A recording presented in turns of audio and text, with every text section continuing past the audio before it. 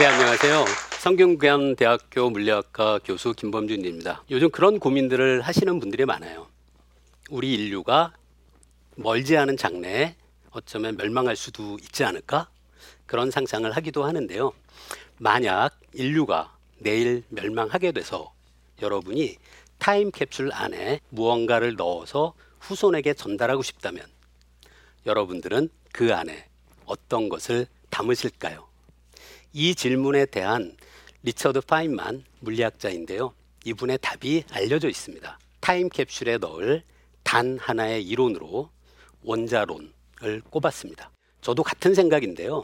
이유가 많이 있습니다. 제 몸, 그리고 여러분의 몸, 여러분이 지금 앉아있는 의자, 그리고 이 앞에 있는 탁자, 컵, 물.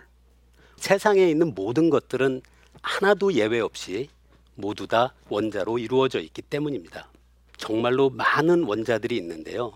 이 원자들은 다 동일합니다. 저 컵 안에 있는 물 속에 들어있는 산소 원자나 우리가 숨쉬는 공기 중에 있는 산소 원자나 그리고 제 몸속에 있는 산소 원자나 다를 것이 하나 없는 모두 다 동일한 원자들입니다. 제 몸에 있는 원자가 특별한 이유는 딱 하나밖에 없습니다. 그 이유는 바로 제 몸을 이루고 있다는 것뿐입니다. 파인만도 이런 얘기를 남겼어요. 우리는 원자들의 모임이지만 원자들의 모임만은 아니다 라는 아주 멋진 말을 남기기도 했습니다. 구별할 수 없습니다. 원자들은. 그런데 이런 우주에서 온 많은 원자들이 100년이라는 아주 짧은 시간 동안 잠깐 모여 있는 것이 바로 저이고요. 제가 죽어서 소멸하게 되면 제 몸을 이루고 있던 원자들은 다시 우주로 흩어지게 됩니다. 이렇게 생각하면 저라는 어떤 존재가 소멸해도 사라지는 것은 아무것도 없다라고 이야기할 수도 있고요. 저와 여러분을 구성하고 있는 모든 원자들은 우주가 끊임없이 재활용을 하고 있다라고 생각할 수도 있습니다. 지금 이 탁자 위에 보시면 물이 담겨 있는 컵이 있습니다. 저 물 안에는 물 분자들이 많이 들어있는데요. 다들 아시겠지만 물 분자는 산소 원자와 수소 원자가 모여서 만들어집니다. 지금 여러분이 눈으로 이 탁자 위에 물컵을 보시면 아무런 변화도 없는 것처럼 보입니다. 그러면 물에 있는 원자들 중에 분자들 중에 어떤 것들은 공기 중으로 뛰쳐나가는 분자들도 있고요. 공기 중에 있는 어떤 분자들은 다시 친구 물 분자가 잡아 끌어서 물로 다시 돌아가는 분자들도 있습니다. 우리 눈에는 아무런 변화가 없는 것처럼 보이지만 사실 아주 작은 것들의 세상, 미시적인 크기의 세상에선 온갖 움직임들이 지금 이 순간에도 끊임없이 그렇게 벌어지고 있는 거죠. 분자들 사이에는 그 흥미로운 형태로 힘이 존재합니다. 지금 보고 계시는 이 장면에서 빨간색 커브를 마치 옆에서 본 산의 모습이라고 생각하시면 됩니다. 지금 보고 계시는 이 위치에서 우리가 구슬을 하나 놓으면 저 구슬은 왼쪽으로 굴러가겠죠. 한편 만약에 왼쪽 부분, 붉은색 부분에 구슬을 놓으면 구슬은 이번에는 오른쪽으로 움직일 겁니다. 입자들 사이에는 서로 거리가 가까워지면 밀어내려고 하는 힘이 발생하게 되고요. 입자들 사이의 거리가 멀어지면 거꾸로 입자들이 서로 상대방을 잡아당기는 그런 형태의 힘이 존재하게 됩니다.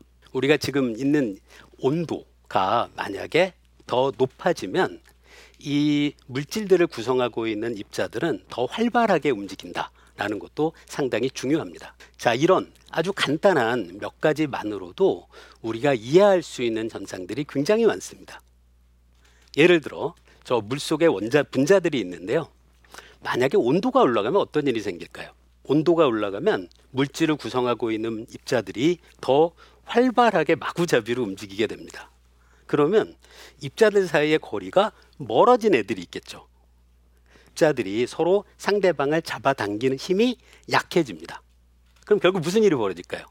온도가 올라가면 입자들이 돌아다니다가 멀어지다 보면 다른 친구가 자기를 잡아당기는 힘을 극복하고 물 밖으로 탈출할 수 있게 되는 거죠.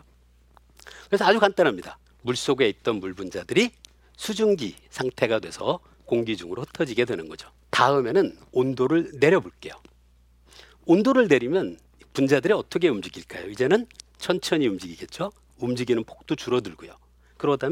그렇게 되면 분자들 사이의 거리가 줄어들고, 그러면 다른 친구 분자가 자기를 잡아당기는 힘을 강하게 느끼게 됩니다. 그런데 그렇다고 해서 두 분자가 똑같은 위치에 있을 수는 없어요. 왜? 분자들은 가까워지면 거꾸로 서로 밀어내는 힘을 느끼게 되기 때문이죠.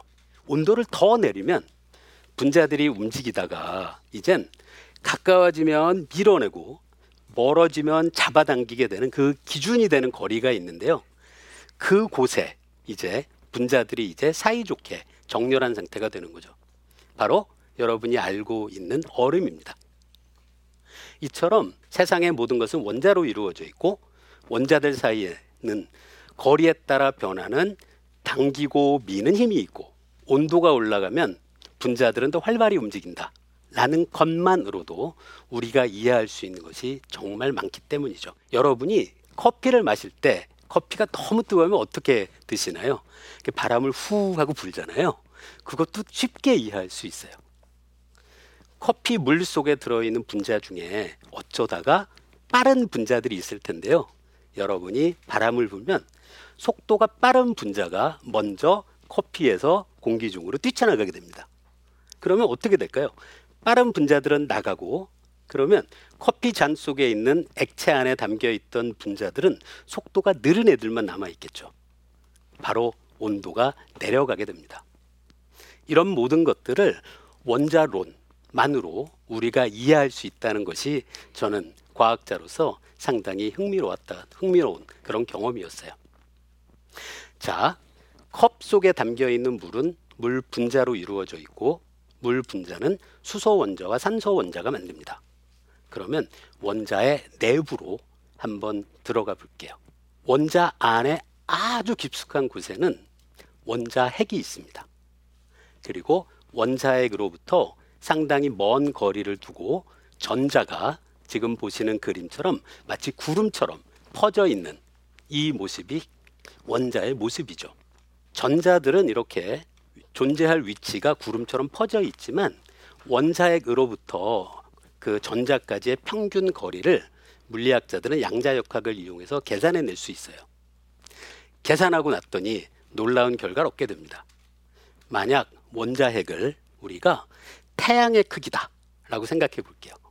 그러면 수소 원자가 가지고 있는 단 하나의 전자는 태양으로부터 무려 명왕성까지 거리의 10배 정도 되는 먼 거리에 전자가 있게 됩니다. 태양계를 여러분이 떠올려 보시면 태양에서 명왕성까지 갈 때만 해도 볼 게 많잖아요. 지구도 있고 예쁜 토성도 있고요. 그런데 원자 안에는 아무것도 없습니다. 이처럼 원자는 하나하나 모두 다 텅텅 비어 있습니다. 원자 하나는 허공이라고 생각할 수 있죠. 근데 사실 저나 여러분 모두 다 우리 몸은 텅텅 비어있는 원자들로 구성되어 있잖아요. 사실 저와 여러분 몸 안에는 허공이 무엇이라도 존재하는 것보다 훨씬 더 많이 담겨 있다라는 이야기도 할 수 있습니다. 컵이 탁자 위에 가만히 있습니다. 그런데 컵과 탁자는 텅텅 비어있는 원자로 이루어져 있잖아요. 컵이 왜 탁자를 스르륵 통과해서 아래로 떨어지지 않을까요? 신기한 일입니다. 저는 과학에서 이런 측면이 제가 굉장히 좋아하는 모습이에요. 언뜻 우리가 너무나 익숙하게 보고 있던 그런 경험들을 낯설고 경이롭고 그리고 신기한 경험으로 바꾸는 것, 그게 저는 과학이 갖고 있는 놀라운 힘이라고 생각해 봤습니다. 자, 원자까지 여러분께 말씀을 드렸고요. 이제 양자역학 얘기를 시작해 볼게요. 우리가 살고 있는 커다란 것들의 세상에선 입자와 파동이 명확히 구별됩니다. 입자라고 적혀 있는 저 부분의 그림을 창문을 틈을 2개를 내고 우리가 탁구공을 던진다 라고 생각해 보세요. 그럼 탁구공은 틈을 통과해서 특정한 위치에 탁구공들이 도착하게 됩니다.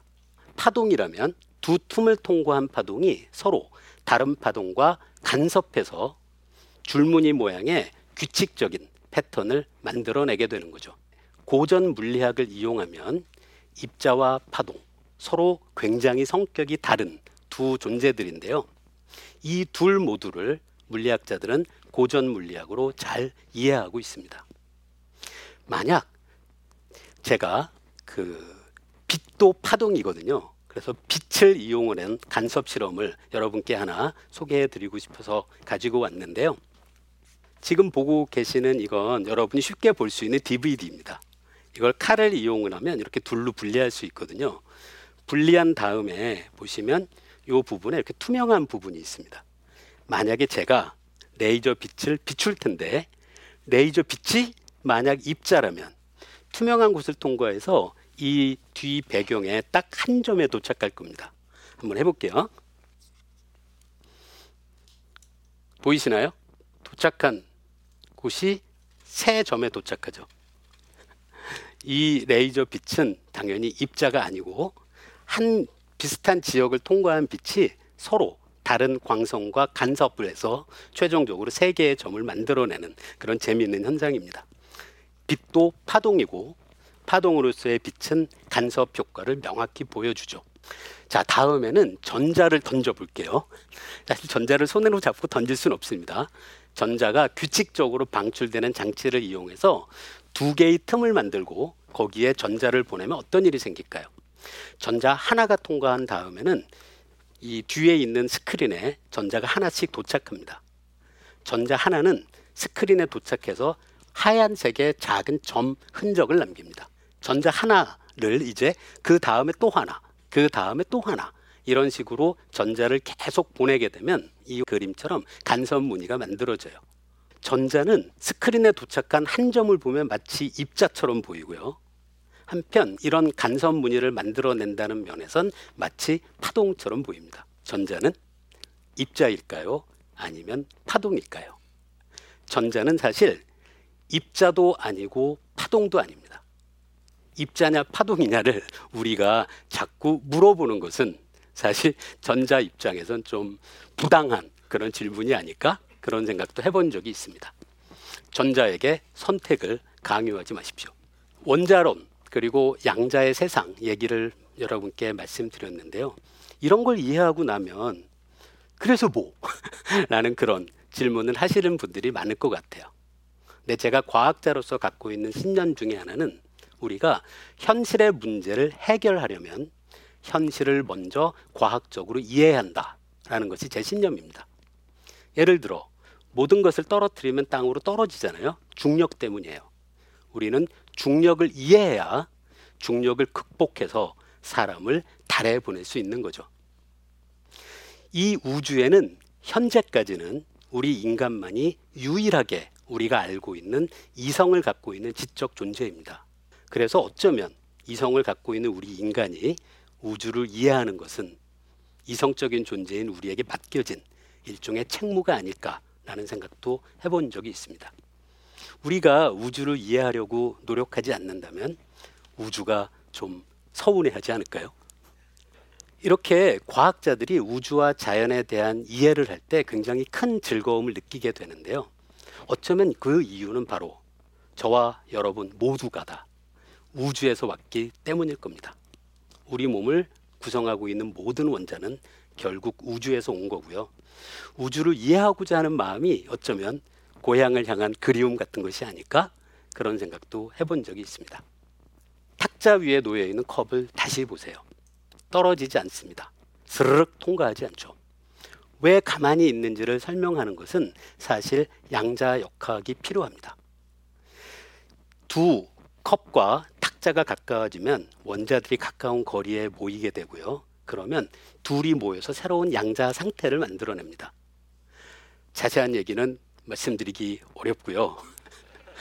이 만들어진 양자 상태 하나마다 전자가 하나씩만 들어갈 수 있다는 파울리의 베타 원리를 생각하면 간접적으로는 두 물체 사이에 서로 밀어내는 힘이 존재해야 된다라는 것도 우리가 이해할 수 있습니다. 여러분은 왜 지금 의자 위를 통과해서 아래로 내려가지 않고 의자 위에 앉아 있을 수 있을까요? 당연히 양자역학 덕분입니다. 지금 여러분 모두가 가지고 있는 휴대폰 모두 다 양자역학의 원리로 작동합니다. 제가 얼마 전에 출판한 책의 제목이 보이지 않아도 존재하고 있습니다입니다. 저는 물리학자로서 우주와 자연을 보면서 우리 눈에 보이지 않는 작고 약하고 그리고 여린 것들이 모여서 여러분과 제가 살아가고 있는 이런 아름다운 세상을 만드는 것이 아닐까 그런 생각을 해봤습니다. 결국 저와 여러분이 살고 있는 세상은 양자의 세상입니다. 양자의 세상을 이해하는 것은 어쩌면 우리가 살아가는 세상을 이해하는 것이고 또 우리 자신을 이해하는 것입니다. 감사합니다.